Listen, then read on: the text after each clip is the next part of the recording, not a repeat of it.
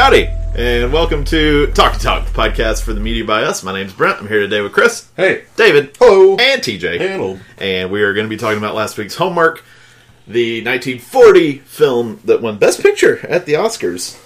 Nice of us to branch out and watch a Best Picture winner. Rebecca, the first American movie from Alfred Hitchcock.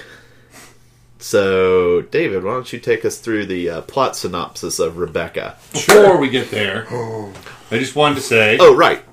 There's an interesting tidbit here. I don't really know if it's trivia, because it's not really written about, like, in a lot of places. But when we assigned this, we kind of assigned it with and then we're just going to watch it. We're going to find it somehow. We think Brent has it, and we're going to pass the DVD around. Brent ended up not having it, and so we were like, oh shit, we need to assign a new movie. Turns out this movie has fallen into the public domain.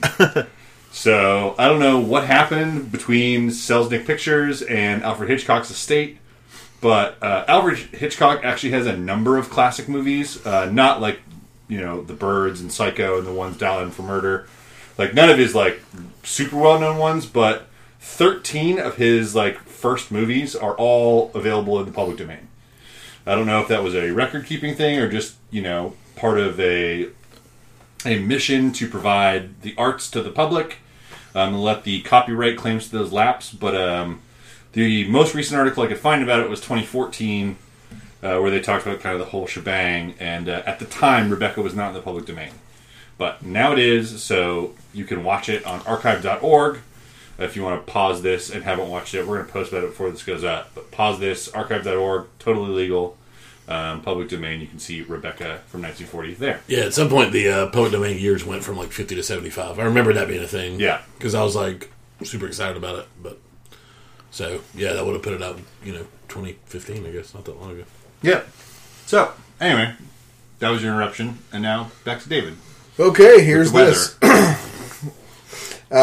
So the movie starts off with Joan Fontaine is a naive young woman who is paid to be a friend of Mrs. Hopper. She's just some person at like this. It's not Monaco, but at some fancy dancy. Like Monte Carlo? Monte Carlo, that's right.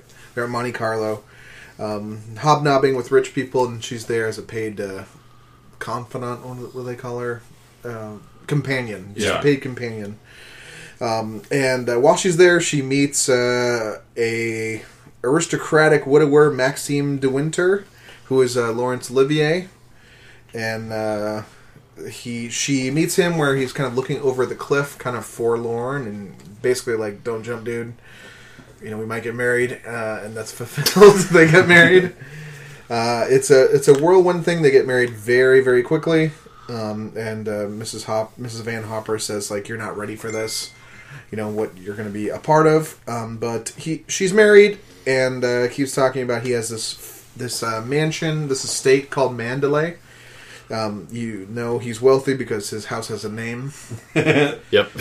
So he takes his bride back there and introduces her to the grounds, and it's a beautiful kind of estate. And it is there. She meets the housekeeper, who is a little chilly, Mrs. Danvers. Was a very close friend of the former Miss De Winter, the titular Rebecca De Winter, and she had passed away. Come to find out that Mrs. Danvers was kind of obsessed with her.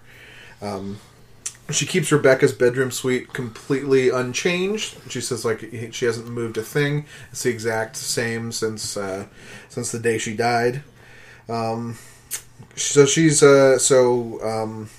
Joan Fontaine, the naive young woman. I think they don't say her first name a lot, but it's Edith. Maybe in some correspondence or something. Miss De Winter. Yeah. I didn't know she was named. I got that from something. I think her name is Edith, but she's Mrs. De Winter throughout pretty much everything. So she has constant reminders throughout the house. Kept all the monograms, all the embroidery, all has an R on it to constantly remind her of Rebecca. And she kind of convinces herself that he's still in love with her. And he has these irrational outbursts of anger, kind of she thinks processing trauma, being still in love with her. One of the things she tries to do is to host a costume party at the place, so she can show him that she's kind of an experienced wife. They could do that kind of high society thing. It does not go well, though, because in trying to figure out what costume she's going to wear, Mrs. Danvers says, why don't you look at this painting of Maxime's ancestor, but it turns out he don't like it because she actually made her dress up as Rebecca, down to the exact same dress, the exact same makeup and hair and all that stuff. And Maxime has a anger outburst at that. The new Mrs. Winter confronts Danvers about it, but this is when Danvers says she could never take her place, and Mrs. Winter is kind of distraught, and she keeps trying to get her to kill herself. Spoiler alert. It's like, oh, you need a draft. Let's open the windows, and you could jump. You could just jump and listen to the sea and the water and sea is a constant also reminder. So we're pretty close after that. There's a lighthouse there, and something has run aground. When they're going down, they see She's about to jump. Yeah, probably. Yeah, just about to jump. Danvers is right there, and she sees Maxim and sees the lighthouse going off. When they're looking at what's happening, they discover a sunken boat that has a body in it. And she confronts Maxim about it, said there's a body, and she says, oh, she was with somebody then. You have to figure out why. And then he kind of lays out the entire... his entire backstory. He finally strings together more than one sentence at a time, and it's like a 10-minute scene saying that the body in the family tomb is actually some random woman, and that is the real Rebecca down in the boat. And she never planned to fulfill marital vows. She kind of married him to get his estate and all that stuff. Even taunting him that she was going to have that she was pregnant with someone else's baby, and the house would pass to him and the baby instead of Maxime, and be out of his family line. So this is all in just a scene of dialogue. He confesses to his wife that he hits her, and she struck her head and died right there. And to conceal the truth, he took her dead body onto a boat, which was scuttled. So this is right after this. There's kind of an investigation. They're trying to they tell him it's just for show, old good boy. We'll play golf right after this. Right after this traumatic thing that rich people brought up about your dead wife. And there's some other plots there. Rebecca had a cousin that she was in love with. I think that was her cousin. I forgot his name. His first cousin. Yeah. It's Fable. Yeah. Fable. And he's going to blackmail Maxim, but Maxim goes to the police, tell him about the blackmail plot, and said that she saw his proof that she did not want to kill herself to the court is that she went to the doctor the morning of and wrote a letter to Fable, but it turns out they go to the doctor that she was not pregnant. She had a a stomach tumor or something like that, or some kind of tumor. She had cancer. Yeah. Deep in the bone, it said. Yep, that's right. I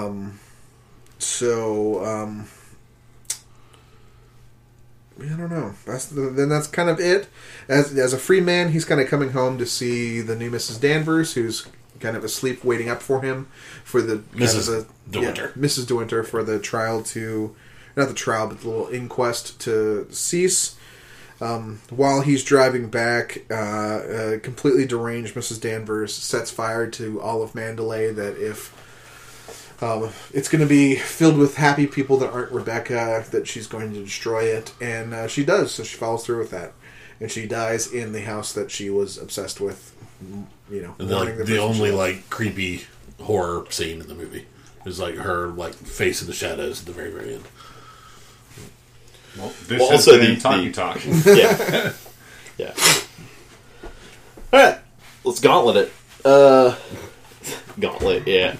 So this is a first time watch for all of you, right? Yes. Yes. Was the movie what you expected it to be? Was it entertaining? I expected nothing from it on purpose. I didn't know anything about it. For me, it was fun for the first 20 minutes. I like the characters in the beginning. The villains of this movie were really good. All three of them, really. Fievel, Mrs. Davers, and then I really enjoyed what's her name in the beginning? Edith Van Hopper. She was great as just a cunt. Sorry. But, Whoa! I mean, what was she? If she's not, that worked. She's pretty horrible. Yeah, she's bad. And then it got to be a pretty big bore for me in the second act. I feel like a lot of Hitchcock movies do this thing where there's an event and there's not an event for a while.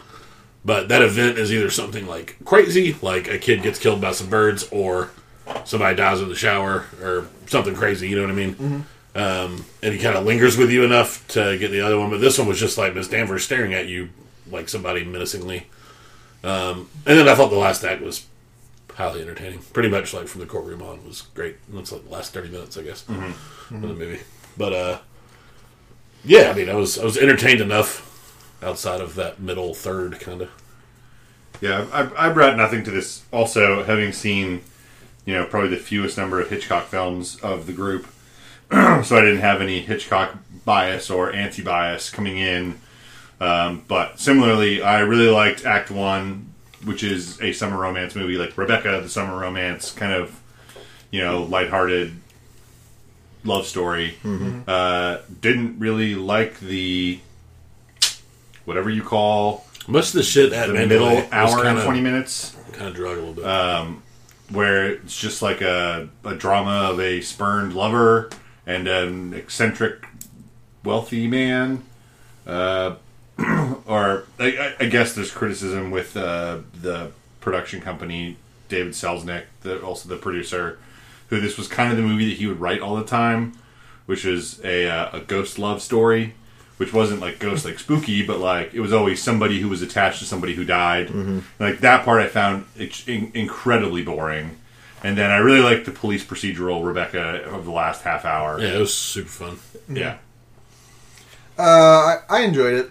I guess I did bring a bias to it in that I only knew that I shouldn't expect a regular Hitchcock suspense thriller. Right. I knew this one was the most different from the rest of his canon. It's the one that finally, or I guess only one that won Best Picture, so I knew... Only thing I knew about it is that it was a lot different from his other movies. Yeah, I think it's the most different out of the canon moving forward, especially. Mm-hmm. Sure. There's some early stuff that I've seen that doesn't even look like Hitchcock. They're just straight up rom-coms, kind of almost. Yeah. I had to look up the kind of movie it is, because I kind of like this wavelength of movie, the gothic romance. I like the gothic elements, it does drag, but I think it does a good job of portraying not lethal dread, but I guess the dread of unhappiness or lack of escape. I kind of enjoyed that part, and I really was I fascinated by Mrs. Danvers. Not to jump categories, but I thought she was a fascinating character. Every time she was on screen, I thought, even if it was just something like she was, adjusting a comb so that it's in the exact right place, I thought she did a great job. So I was pretty entertained by it. Yeah, I will say that she was the light in the darkness of the morass of the middle section of the movie for me. Yes. What's weird is that I have a complete opposite reaction to the second 2/3 of the movie than y'all, which is I think the movie builds and builds and builds for me up until Maxim tells her what happened on that fateful night, and then the inquest, and to me it's just more of a slog to get through the inquest and the doctor scene to the end. So do you not? So I like the Manderley stuff better than the... Yeah, because I always... So are you not infatuated with the mystery of what actually happened? Because you can't know until maybe coming... This was my third watch. Okay. Yeah, I can see how you might have more appreciation for that. Yeah. For the drama. Any movie that has a reveal is going to be more boring the second time you watch it. Right. And for me, what I enjoyed more was the looming obsession with Rebecca. And the almost... you see through Danvers' act where she's telling her like, oh, he won't like that if you like, you will never live up to Rebecca for him, when the whole time it's for her. Yeah. And then so actually the reason I was kind of arguing with you in the synopsis, David, was because I was pretty sure she is not named in the movie.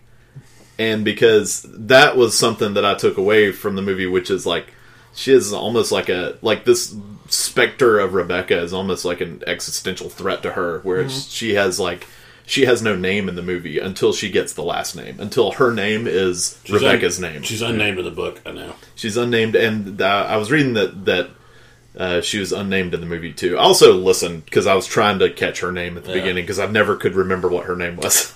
For good reason. I thought it was on correspondence that she wrote to Maxime, but maybe okay, like early on. I think it's visual, but I could have been mistaking that. That makes sense why I didn't catch that. But I think it's a point that she is never referred to by her name. Sure. And you hear instead the name Rebecca over and over and over as many times as Edith is Miss Van Hopper. Oh, yeah, because she writes the letter to him. Sorry, I missed you, old boy. Right. Yeah. My bad. Okay. Well, in that case, yeah, she has no... it's definitely on point. I feel like most lead characters without names are probably not, for a reason. Right. Yeah. So... Fight Club. So yeah, that's probably what that's probably what I... Yeah, she was also Mrs. Danvers. Yeah. His name is Edith. Fight Club. His name is Edith the Winter. But yeah, I like the first part leading up to Maxime's confession. It's kind of like, it's like long foreplay to kind of figure out something is off, and you don't know what until that finally you get the release. But to me it's different too than his next movie he made, which is Suspicion, because that has a similar vibe to it, which is there's a mystery behind. It's a whirlwind romance and a mystery behind what happened to his previous romance. But that movie is all about the new bride being suspicious of, like, thinking that she has married a killer. It's an aptly named movie. But this one, I like that she just remains in love with him, and that it doesn't turn that what would, I feel like, become a familiar Hitchcock direction of mistrusting him. Does that make sense? Yeah, I think she may mistrust his love, but she never falls out of love with him. Like, she does kind of a similar thing, which in hindsight you realize why it's so upsetting to him. It's like, I can just be your wife, you don't have to do anything. Yeah. So that's essentially what Rebecca did, but with a more sinister bent on it. Like, I'm not going to be your real wife. Also, like the final reveal, what it means for what happened earlier in the movie, which is you spend the whole movie thinking that he's still just in love with Rebecca, the way everyone's in love with Rebecca. But then you find out that why he doesn't want to be constantly reminded of Rebecca is because he really does not want the past to be dredged up. Yep. Not to prolong, did you enjoy it? But I think that's a great twist. It's kind of the twist within the twist of that's what happened, and this has been his motivation the whole time. So I liked it. Yeah. Also, I know this ain't bookie book, but apparently the one difference is that in the book he kills her. He kills Rebecca. So a very important reason why is because the Hays Commission, who was censoring movies at the time, said you can't have somebody kill their wife in the movie. And they also kind of pushed for the burning of they wanted Maximum to be punished too. So the burning of the Mayorley is partly that as well. Did you? What about the characters? Did you find them compelling? I did in the beginning, especially with the two leads. Not as compelling later. There was some good character arc, I thought, with Joan Fontaine's character. Kind of when she had to, like, stop being naive. When she starts ordering things around in the house? Yeah, she still seemed kind of aloof at times, which is weird. Like, there were times, like after that, she fainted. So I was like, It didn't feel like a hard turn for me, like I kind of wanted it to be. But again, I think the villains are great. Obviously, Judith Anderson was fantastic as Mrs. Danvers. But George Sanders as the cousin, his Fumble, was fucking great in that court scene. His first big scene, he's just a complete asshole, and he did it so well. He gets me through the court scene, I think. And he's great in the car, too. Kind of just laying out Oh, what yeah. it is and eating their lunch. Yeah. Yeah. Like, ooh, we're going to have a picnic. What an ass. I liked her. I like her in the It's movie. funny, like, he gets you through the court scene, because I feel like he's like 95% of the court scene. You know what I mean? Right. I guess He's like the only one talking. I guess He has the pivotal, Yeah. new information. Or Right. supposed new information. I like her arc a lot. I don't think I care as much about Maxim in this movie as I do her and Mrs. Danvers. So I think I hate just calling her, but not Rebecca. Right. Is what I will call her. The second Mrs. DeWinter. Anti-Rebecca. I'll keep calling her Miss Danvers. It's freaking me out. Did I do that? You did it, and then you just did it. No, I said her and Mrs. Danvers. Okay. So just I did it. Yeah, just you. Just Dave. Sorry, Brant.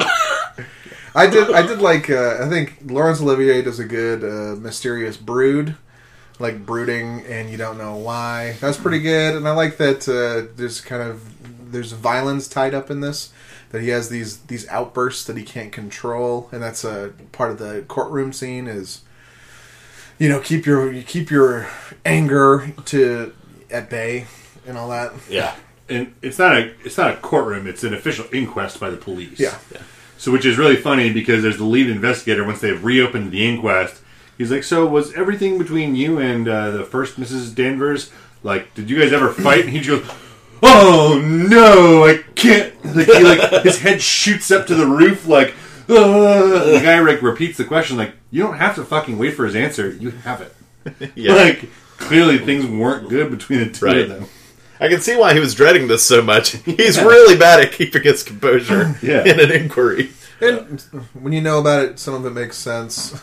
Yeah, I've been staring at it. Yeah. Some of it makes bug? sense because he's not traumatized by this lost love, but traumatized by keeping this secret. And he's not a I guess big enough person to sit on top of something like that. He's kind of bursting at the seams. I like that part of his character, but he's a little shallow. But I kind of like it. It gives room for. I mean, in 1940, it's basically a story of battle of wills between two females. Females. I think that's pretty. I don't know if it's progressive, but entertaining because there's a lot of stories about men in this time period. True. Yeah. Is there a scene that stands out to you? Go ahead. My favorite scene is probably Danvers revealing, opening the window and talking about the sea after the costume party. Yeah. Basically, because I'm a big Danvers fan and Judith Anderson fan in this movie, it's basically her Oscar showcase right there. Yeah. The way that she flows through the room like she's another ghost of the house and just like whispering these things to drive her mad. I think that's a very very effective scene. That's what I really liked about it, is that it very much was the embodiment of the unseen hand that you normally get like late in a thriller, where she's just doesn't give a shit, and like basically thinks that she's won the moment, and but for the boat crash probably does, where she's like trying to like this is like the final move for her, apart from burning down the estate, of trying to convince the new Mrs. De Winters to kill herself. So I really like that scene. I also like how in control she is for like a deranged villain. It's just she very calmly just keeps repeating like, "Why don't you? Why don't you?" Yeah. It would be so easy. Yeah. Yeah, I think it's hard to argue with that. I also think the scene at the end, I don't know how he did it with like practical effects or whatever, but the fire scene I thought was really, Yeah, really I was done. thinking that too. Oh, the collapse of the beams down on And just the camera being like in it. Yeah. I was like, how did he do this? I noticed that too. It's like there's like a cameraman probably.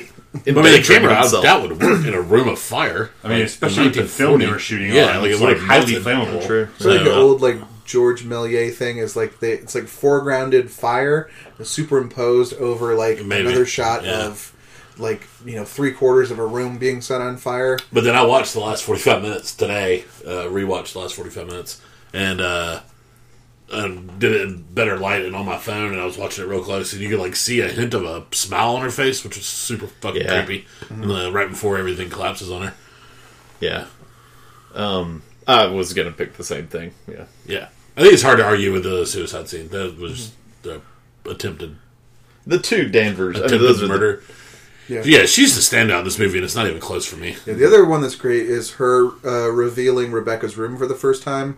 Just how like it's a nice house, but it never feels as open as that room. That room feels like huge. Yeah, and that room's so nice, and they stick the new. Not Rebecca into this like just normal room, like it's a fine room, but and then she's like, "This was Rebecca's room," and it's just gorgeous with like multiple levels of ceiling or of windows and whatnot, letting the light in. Well, we kind of got into the performances there. We all picking Danvers for gold medal here. I think I would. And I'd pick the cousin for. Silver. Fauvel. Yeah. Yeah. I'm going Fontaine. I really like John Fontaine in this movie. I was reading about the casting, which, I mean, this was Hitchcock's first movie in the U.S., and he was working with Selznick, who was a huge name, obviously, at the time. Right. Coming off, didn't he do Gone with the Wind? He was in the middle of prepping the premiere of Gone with the Wind while this was in production. Okay, that makes sense. So he apparently they went through all these bigger names as possible choices for the role, and they kind of just strung along John Fontaine very late. And apparently, she had this feeling of nervousness going into the set for Rebecca, which they thought was actually kind of awesome. Like, man, people were mean back then, but it was just like they gave her the feeling of her character. To an extent of like her wondering if she's good enough to be in this movie.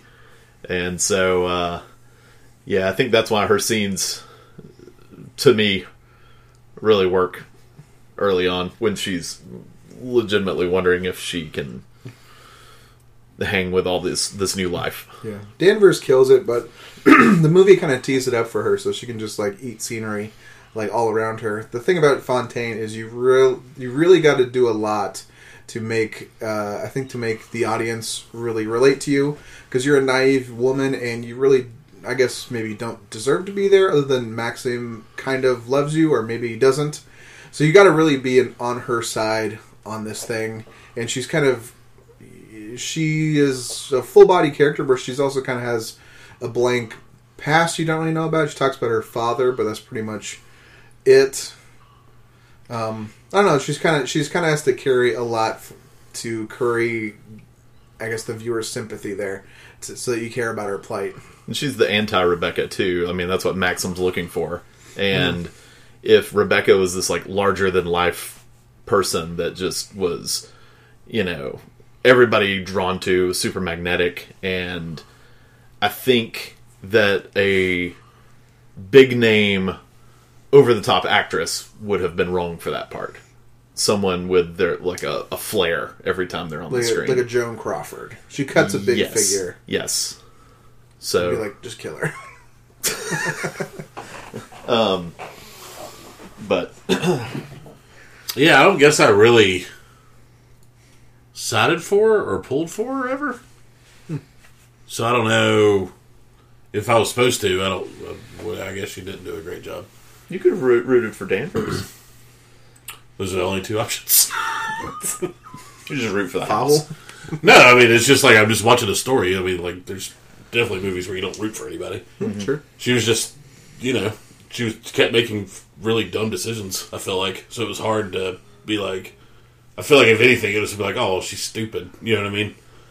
Especially, like, falling for this guy who's kind of an asshole to her the whole time. I mean, I know it's 1940, but he's not, like, super nice. You know what I mean? I mean, Oliver... He's just like, I'll take you away. You don't have to work with her anymore. And she's like, great. So I kind of saw that as like, oh, she's trying to get into some kind of situation that's not the one she's in. And then, like, she runs into a fucking shed, and he's like, don't go down there. And she's like, I'll just run in this house real quick. It's like, you're an idiot. I did like when, just like as soon as it's either when they're married, or maybe as soon as they're engaged, when he's just like, "Great, we're engaged. You can go ahead and pour me some coffee. I'll take it with 2 sugars." Yeah, don't forget. Same way I like my tea. Yep. I do like, she does make mistakes. I do like most of the through line through her mistakes is trusting people. And you get that in her naivete at the beginning. Except she doesn't trust him when he's like, don't go down there. I guess she trusts that down there is okay. Yes. But trusting Danvers, trusting, trusting her. She doesn't really trust Danvers either, though, does she? He's like, let Danvers help you throw the party. And she's like, no, I don't want her involved. Yeah, but she does with the costume. It's like, I That's guess this somebody is a else. peace offering. That's not Danvers. Yeah, Danvers tells her to dress as... There's another person helping her get ready. Yes, Right. yes, yeah. That she helps That's her who with the she dress. should have been trusting. Yeah. Yes. Literally anyone else in that house, other than the person obsessed with the dead woman. There's one person not to trust in this house, and you picked it. Well, David, you were talking about you like the sort of the gothic feel. Did you like the set design of Manderley? I did, yeah. It felt like a house with history, which you need because it's a haunted house where you never see a ghost. So I think it does a good job of showing that atmosphere. I like it's close to the sea, and you get constant reminder of water. I think they do a great job with something we talked about in The Favorite is like the lighting is, I think, great. Anytime like a dishonest person is talking, just something I noticed is their face will always be partially in shadow. You see this a lot of like Danvers, where it's like you can't see part of her face, the other part you can. Maxim, before he reveals what's going on. I think direction / production design there. I also like there's just in Rebecca's room, there's a bunch of like gauzy curtains that are kind of going like waves, and also like ethereal ghosts in there. I think it's very effective to create that mood. You hit on something real cool, I think, with that I haven't put together yet, but the haunted without being haunted vibe. It definitely reminded me of the others for some reason, that mansion in the Nicole Kidman horror movie. And The Favorite's good too, but it's like these vast open spaces with no light, and it's so like just foggy and overcast. I feel it's a black and white film, so it's hard to say. Right. But it feels like that. It does feel very haunted. That's a good point. It is I was thinking while I was watching it, I was like, this is a ghost movie without any ghost. It's like a haunted house movie, but without the actual paranormal stuff. It's just with one real crazy lady who has way too much power. Yeah.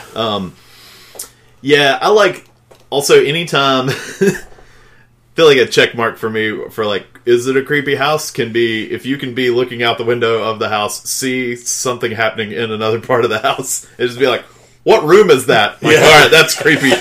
You've checked a creepy.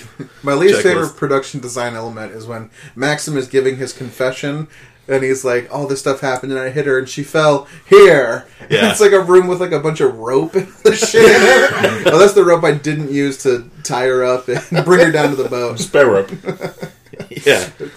Never made it to that room before, or I would have asked a question. She fell in our spare rope and tables room. Well, Hitchcock would make up for it later with his movie Rope. Yeah. Yeah. No.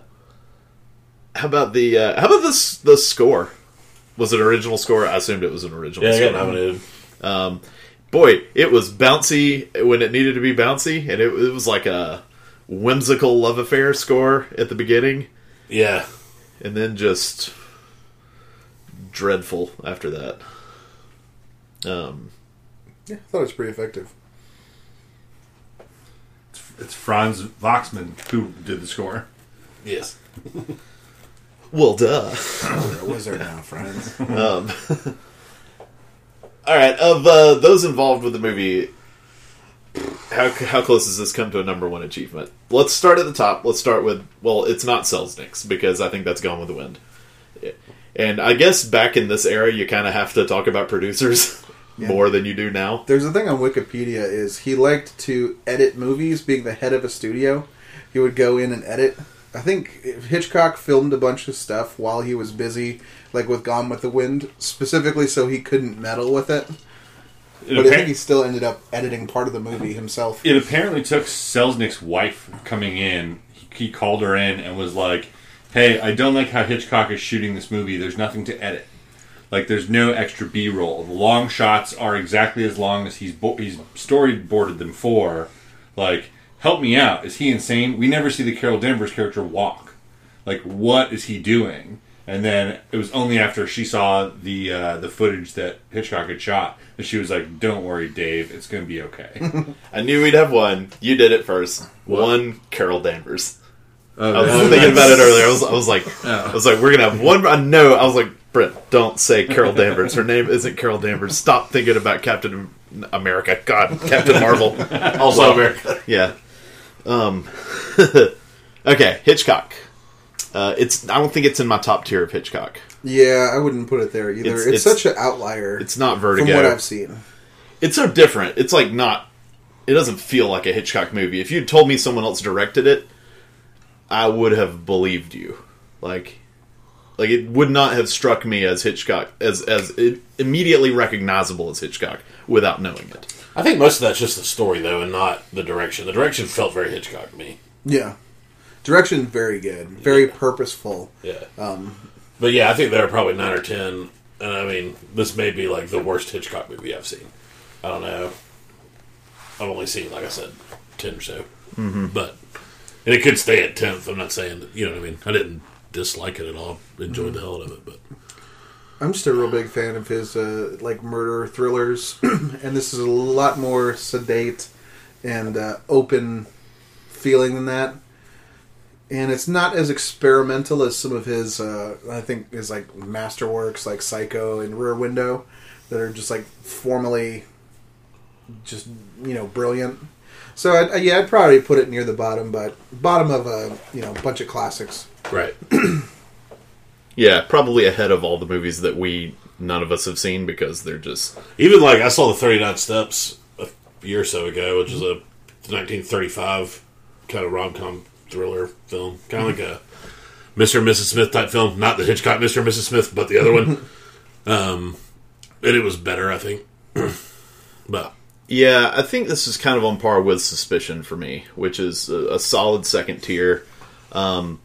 I like those two movies. I like Rebecca and Suspicion better than Psycho, personally. I've never really, after 2 or 3 viewings, Psycho still feels more...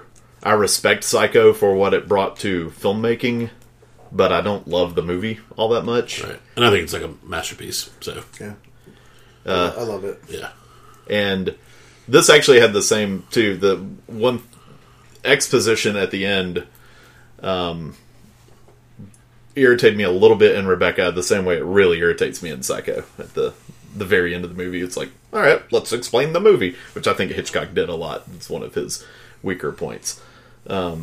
But I definitely don't think this is up there with Vertigo or Rear Window. Maybe above North by Northwest, only in the fact that movie's, in my opinion, a little goofy. You remember the big set pieces, but some of it's just a little hammy. Yeah, it's a little long too. It's probably ahead of this for me, but not by much.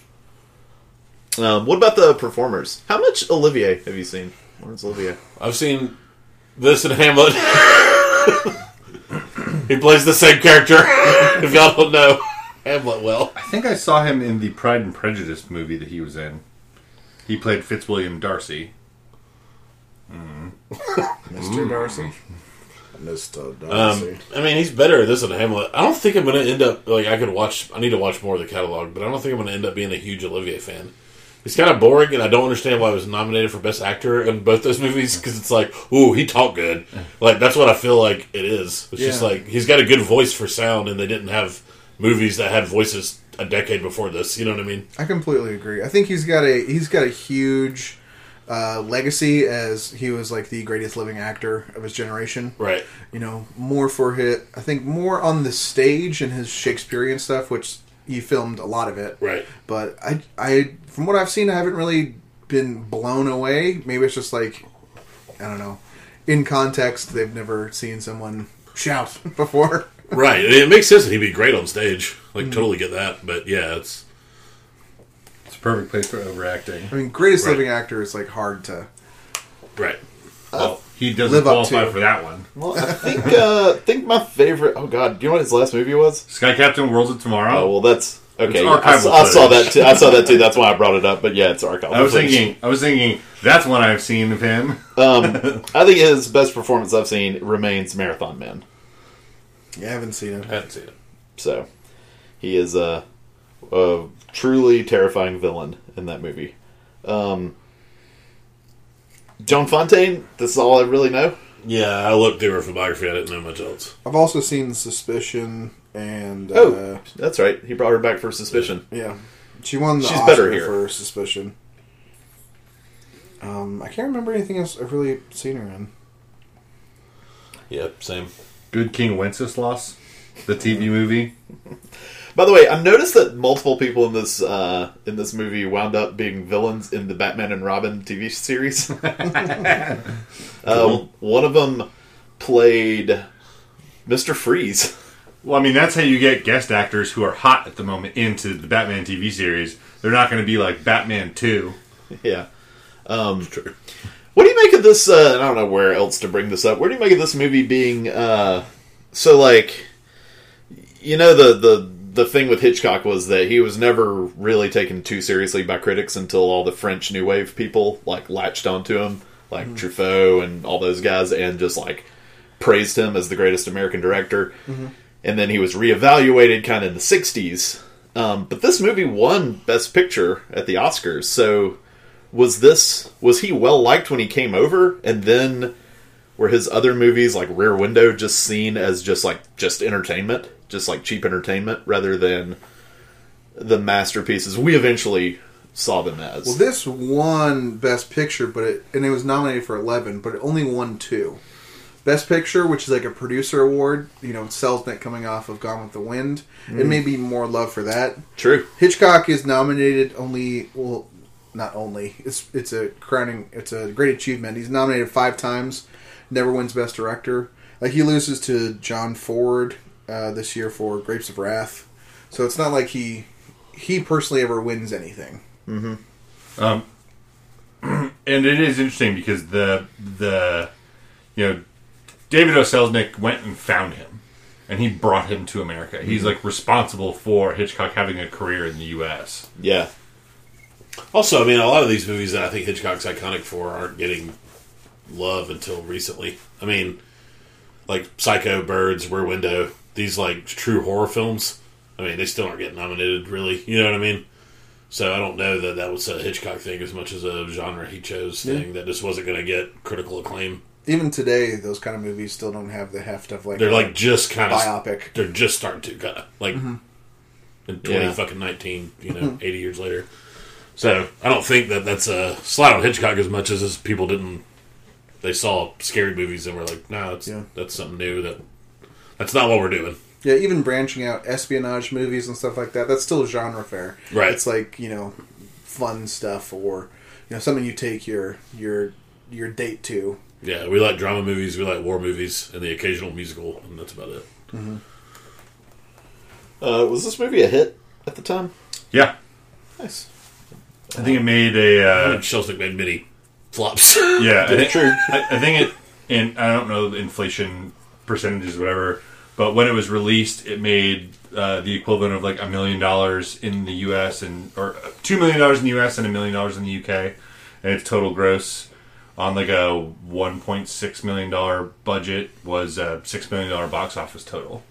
It was then re-released in 1945 after the war and got like an additional $460,000 bump in the UK. Nice. Which makes sense to re-release a Hitchcock film that you don't think people saw after the war, right when Hitchcock is hitting like peak production. And it was popular enough, this is very common at the time for big movies, is they would have radio plays based on it and stage productions that would be televised also based on it, sometimes with the characters reprising their roles. Yeah, I think that was the big push to re-release it in 45 was in like right in the 44, 45 they had just cast a Broadway play. Not a Broadway play, but not a Broadway musical, but a Broadway play, yeah. Made a bunch of money, especially for the time. It makes sense also. We were talking earlier, this book was read by everybody. The Daphne du Maurier original was just like, it was a bestseller. It was a bestseller. I think it came out in 38, so this was just, buy it up, make it. Yeah. Fun thing you can see in some old movie posters, like Peyton Place, is the poster will sometimes have the book.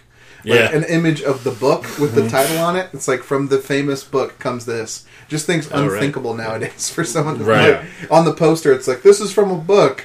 Everybody would be like, boo. Nowadays, you can't buy a book without it having some actor emblazoned. I was going to say, yeah. I have a vivid memory. It's a really weird movie book combo, but like the Waiting for Exhale book having the cast on it. Yeah. And I remember this lady at the bookstore I was at being like, is this the book or is this some like movie bullshit? Because I want to buy the book. I bought the Bonfire of the Vanities, and it had Bruce Willis on it, and I was like, God, what? That got made into a movie? And I looked into it, and I was like, oh, that movie is apparently fucking terrible. We own it. It is awful. You ever been at a bookstore and you see like a book you recognize on like the clearance shelf, and you're just like, oh yeah, maybe I'll buy that, and then you pull it off, and it's just got some dumbass actor from the 1990s on the cover, and you're just like, nah, I'll wait. I'll wait for a fine cover. I want a cool cover. Yes, I want something that's not. So I potential rapist. I googled inflation calculator. $6 million in 1940 would be $108 million in 2019. Yeah, So that's like the 1.3 million at the time. Yeah, yeah, okay. Correlates to about 18 million, making 100 million. A big hit, and that's like the borderline for like a successful Yep. movie, especially awards movies. $100 million. Yeah, well, it makes sense. You slap from Selznick's name and a And bestseller. Yeah. So probably Laurence Olivier too helped a lot. Mm-hmm. Do you think this movie was influential in any way? I don't know how to answer that, really. Well, I mean, it got Hitchcock into the States and matched him up with like the producer of the time. I mean, well, it's true. Yeah, he's a hit maker after this. Right. Does he work with James Stewart in Rear Window without having stateside success? Maybe not. Right. His access to high-profile people in these genre movies. He made a movie with Olivier that got him nominated again. It was the Best Picture nom. I mean, this is a director too that I put up there with like John Ford and Spielberg and Tarantino, and you know what I mean. Like he's a top 5 all time. So I think this is the first movie on this list. I mean, I set out to watch as much Hitchcock as I could when Filmstruck was heading away, and I watched a few before this, but I think the only one I'd probably heard of was The Man Who Knew Too Much. And then after this, I mean, God, we know most of those movies. You know what I mean? Or at least heard of them. I think I've seen one of his British movies, and I think it's something that happens on a train. Strangers on a Train? That's later. Vanish. The Lady Vanishes? The Lady Vanishes. I've seen that. That's a pretty good movie. It's kind of a comedy. That's how 39 Steps was, which was just before Lady Vanishes. It's like a mystery comedy. Yeah. Yeah. Yeah. Kind of almost Shakespearean. You have the comedy for some people and the thrillers for others. And that's another thing that I think Rebecca does lack, which is even in his later movies, he would have moments of humor here and there. Like even the more like Vertigo and Rear Window, I feel like have moments at least where Jimmy Stewart's character gets teased, or there's just some minor humor to it. And this did not have any levity, really. It had it in the beginning. Well, true, yeah, her boss. Yeah. And I'll only say that I do love the dry British wit of Fable. I think at a point where the movie's pretty stuffy, he kind of airs it out by being this... he has some good little witty shit jokes. Yeah, very charismatic little shit. Can I get you anything else? He's like, yes, Mr. De Winter needs a sedative.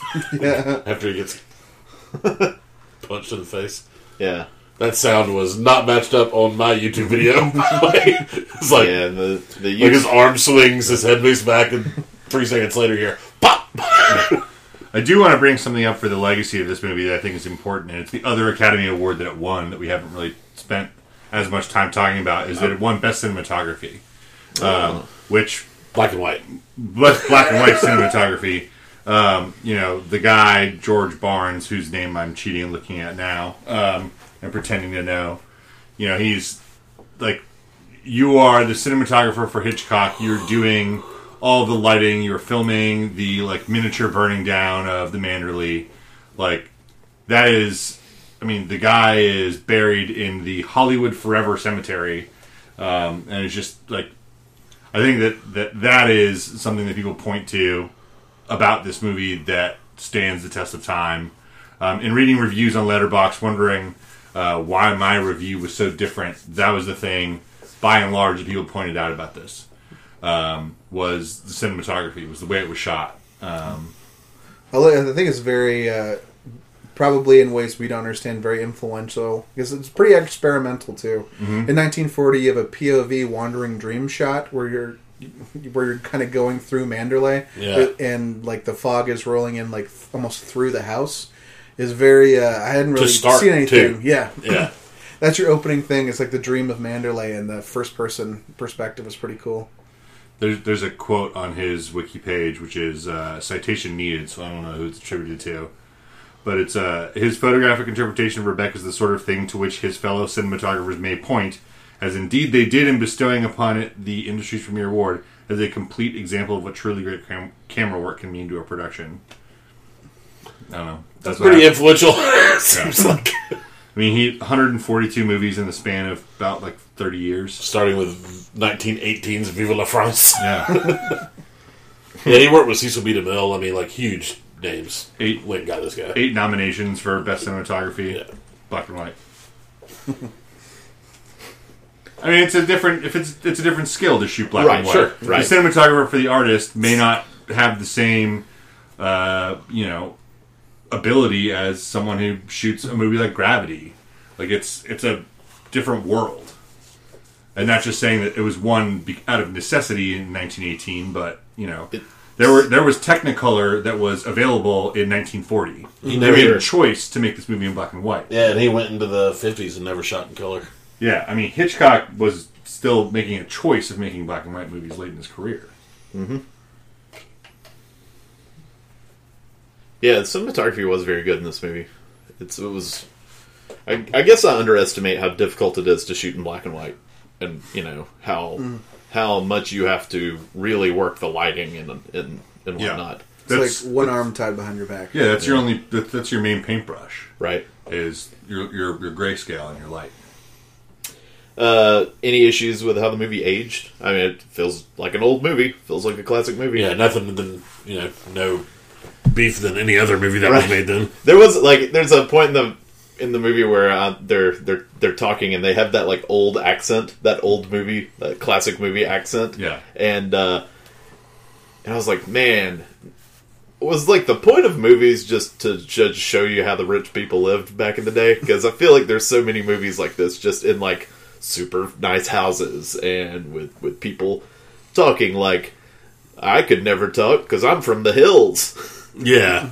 And also stuff like, hey, Maxim, I've got a thought. Well, why would you go and do a thing like that? Yeah. Stuff like that. And just kind of constantly deriding her as a woman with opinion, which I don't necessarily believe that was a thrust of the movie to be but how much of a villain is Maxim to her? It's no, this isn't. We know when he's having one of his trademark outbursts. Right. Where he's freaking out at her, and it's not when he's just calling her a moron, just on the reg. Yeah. That doesn't age particularly That's well. loving husband material in 1940. He's completely over his whole woman punching face. Yeah.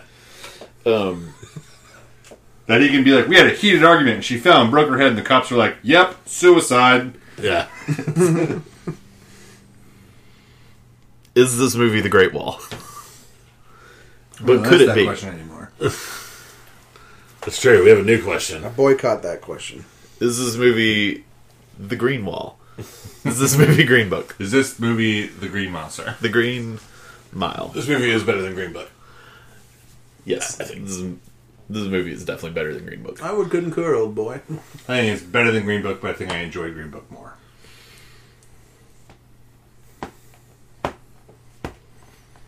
Uh-huh. It is 1 star better than Green Book for me, according to Letterboxd. Did I assign it to you? It's your oracle. No, it's just how their ratings work. I like it, but you talk about them it's a process that is endemic. That it's nothing that you have control over. You're well, I can't control how I rate movies on Letterboxd. That's true. Wait. You totally can. Wait, what? You could give something a 1 star if you wanted. You're allowed, TJ. Yeah, it is 1 star better according to Letterboxd ratings that I provide for Letterboxd. I can't be like, it's 4.5 popcorns on Letterboxd because it won't let me. Well, as opposed to like 2 stars better or 1 star less. Yes. According to my Letterboxd, it is 1 star better. There's a funny thing where when people will rate stuff, like people who like me who just used to be like just like rabid and angry about the fact that they have to rate things. Yeah. They'll write their own rating in. So I saw someone, because I was like, who else is rating this like me? And someone was like, X out of 20 stars. And it's like, what are you doing? You've got 5 available, and there's like 10 breaks in those. Yeah. They're not.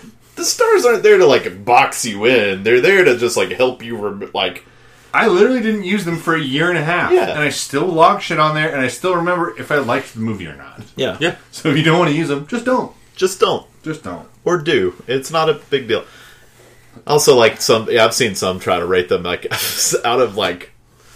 They'll rate it like on a finite scale out of 100. They'll be like, "This is a 79 out of 100." I'm like, "What a precise system you have." That's really impressive. I have trouble sometimes telling the difference between a 3-star movie and a 3.5-star movie. Right. And I've been building my best pictures that I've seen this year as a list, and I've ordered the list as I add something. I put it where I think it is between the movies, and I realized while you guys were doing the plot synopsis that I hadn't actually starred the movies. So I went through and I gave them all star ratings. Then I sorted by star rating, completely different. And you know what? Doesn't matter. it doesn't matter. Yeah. Okay, we have a consensus. This is better than Green Book. All right, There's only one thing left to do, I think. and that's a vote. I would like to start with David on the vote. Okay. Opening shot. I'm going to vote in a manner of my choosing. Don't box yourself in. Letterboxd has already supplied my vote for me. They are forcing me to vote in a certain way. I filed a complaint, but they told me what it should be rated. I enjoyed it quite a bit. I really like... it makes me want to search out more gothic romance stuff, because I really like the wavelength the movie's on. Love the atmosphere. Really fell in love with the direction. Very, like any Hitchcock, very purposeful. Like any composition that's done there, and the way it's laid out, and the cinematography. And I think it's pretty interesting in context too in 1940 that this this story about kind of a woman overcoming someone's shadow, I guess, and a living ghost that kind of torments her. I'm gonna say yes. Nice. Yeah. All right, we've got a vote. Let's hear from TJ. This is a tough one. Probably the closest I've been to like being on the cusp of voting, of that line. Maybe since our first one was really close on the Matrix. Mm-hmm. But I'm going to follow the same way I did with the Matrix and go no on this. Mainly just because of I got bored for a little too long. It wasn't. The pacing felt off for the middle hour of that film to me, and The boredom wasn't exquisite to you. no. And David kind of saved my yes vote on the other film that I voted on that bored me, and I voted yes on that, and that was Metropolis. Definitely glad that movie's not in, is the way I'm looking at the Talk of Fame now. So I appreciate that, David and Chris. That's what we're But it's really damn good. Again, I think the villains are great, especially Anderson. Is that her name? Yeah, Judith Anderson. Yeah, but Danvers. She's actually, I think, number 30 or 31 on the AFI's top 50 villains of all time list, which is cool. I never even heard of Mrs. Danvers before, and I hadn't either. Instantly iconic for me. Yeah. So a very soft no for me. Chris. I know we were going to go to you, Brent. I feel like you skipped me over for TJ because you thought that I was pretty obvious here. I'm a no. I'm having a hard time. This is like, for me, the equivalent of going to a restaurant and everyone telling you this chef is phenomenal and you should, and he's won 3 Michelin stars and he makes this great food and you order and there's no menu and you get it and it's a plate of food you just don't fucking like. It's just like, for me, it's like mushrooms and eggplant. And it's just like, I don't want that. And I get that you're like great at your craft. And I just like it. I detest it to such a core level. that, to me, as a 50-minute short story that cuts out all the middle piece at Mandalay, which I feel is just unnecessary, which is probably better read than shown, that should have remained in the book and not on the screen at a 2 hour and 5-minute runtime, that I would appreciate it more. But the dressing aside, I love the cinematography. It's really cool. I like seeing, especially someone who's like the Luddite of the crew with, kind of reverse Luddite with classic movies, where I'm just like, I just don't have the tolerance or patience for them when they are a classic movie that is obviously a classic because it executes so well at being a good classic movie. I don't have time or patience for that. Not because I'm more important than people who like this movie, but because I just don't think that they're for me anymore. And I missed a window to appreciate this. And maybe when I'm, reminiscing about Pacific Rim when I'm 80 years old, people will look at me like I'm a moron. I think there's probably, you've encountered them, but classic films that are your bag, but maybe ones that are more ahead of their time or more forward-leaning than entrenched in the current time period. This is a very 1940 movie. Yeah. I do like your analogy, like someone's giving you mushroom and eggplant, so you can see how someone would appreciate it, but Absolutely. It's just completely not your bag. Absolutely. Yeah, so this is probably the closest to the line that I've had as far as a vote. And it's a no for me. It's a no. I really enjoy this movie. I think I would heartily recommend this movie to people if they identified an interest in certain types of movies. But I don't feel like this alone makes it a must-see. To me, it's not a must-see movie regardless. And that's kind of the baseline for me. Yeah, I can get there with it. I think it's, too, I did look for the first time, and I was like, I was looking at Hitchcock's filmography before y'all came over here, and I was like, there's like 8 automatic yeses on here for me.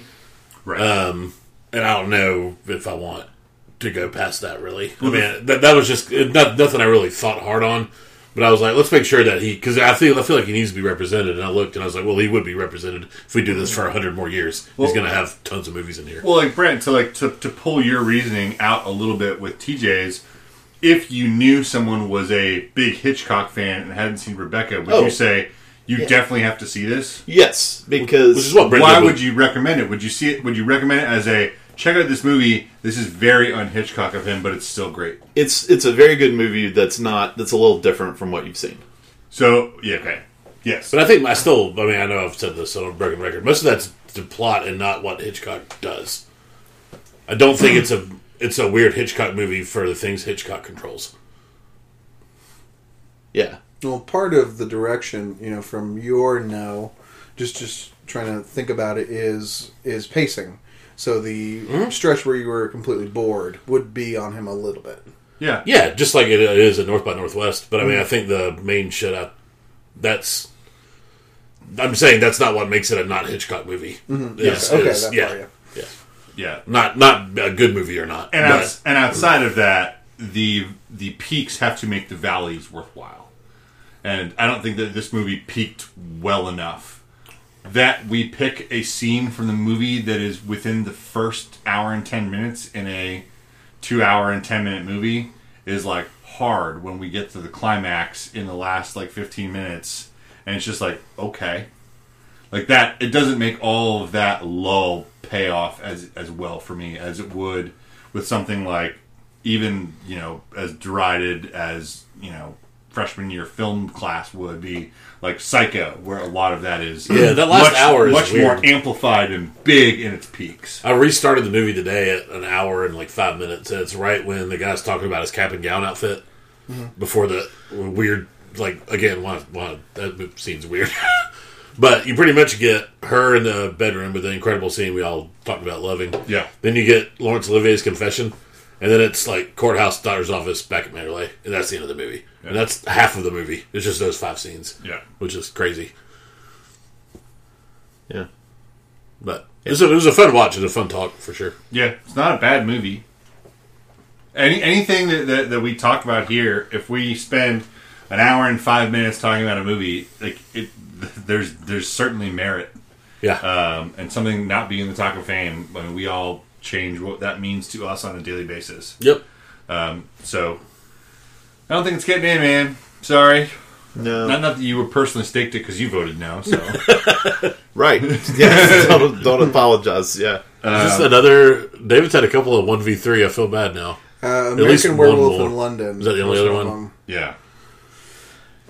I wanted to. Well, I've done a lot of offers. You didn't pitch this. Oh no, I mean like you being Yeah. on voting in and the rest of us voting no. Yeah. Well, next week, let's talk about another Best Picture winner.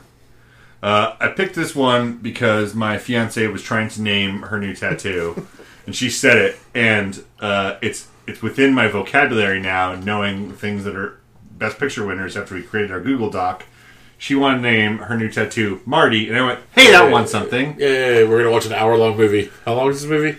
It's like I think it's just maybe 110 minutes or It's something. the shortest Best Picture winner of all Or time. no, not Oh, 110, like an hour and 10 minutes. Yeah. Nice. Hour 15. Well, it's Marty, 1955 Best Picture We winner. could probably watch it before we record another episode of Talkie Talk. It's available on Prime, so Sweet. You can find it on Prime, and that's where it lives. This will be another blonde movie for me. I have no idea what Marty's about. Me neither. Has anyone seen it before? No. I've not. I've seen it.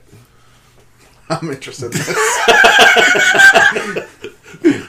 Nice. All I know is it's like John Turturro's favorite movie in Quit Show, whatever that guy's name is, who just died. John the thing is- Turturro died? One of the first movies Patty... His name's not John Steve Turturro in Martin- Quit Show. What's that guy's Charles name? Van Doren There you died, go. but that's not John Turturro. That's right. That's Ray Voldemort. Fiennes. Ray Fiennes. Yeah. Who's still... John Turturro's the one who loses to Charles Van Doren. So just to be clear, Ray Fiennes, John Turturro, both alive and well. Well, don't The guy- make promises. This As guy's published in a week. As of this recording. That's true. I Oh just- my god. I That just- would be weird. I just like that one of the characters in Marty is described as cranky, busybody widow. My favorite casting in Rebecca was Ben the Beach Hermit. That's how that guy's listed. I like Furch, the oldest butler. Furch. That's the Adams Family got it. I really hope that his name is like Furch Smith. It's like, why do you name your kid Furch? Really? I don't care if it's your granddad's name. Don't do that to a kid. You got bullied Pretty at good butler school. stretch lately of like good movies with a horrible character Like names. Furch the winners on that name bracket they put every year. First we had shag bags, and everyone knows who's a shag bag in the room. It's like a Key and Peele. Birch. Shag bag. All right, that was Talkie Talk, podcast for the media by us. Check out our Facebook groups. Check out our Twitter. Tweet. And please give us a rating and subscribe to us on a podcatching app of your choice. Tap. And thank you to the Willow Walkers. Willow Walker. Thank you to Boo Rifa. And thank you to you, the listener. Thanks. Bye. Bye-bye. Hashtag Birch.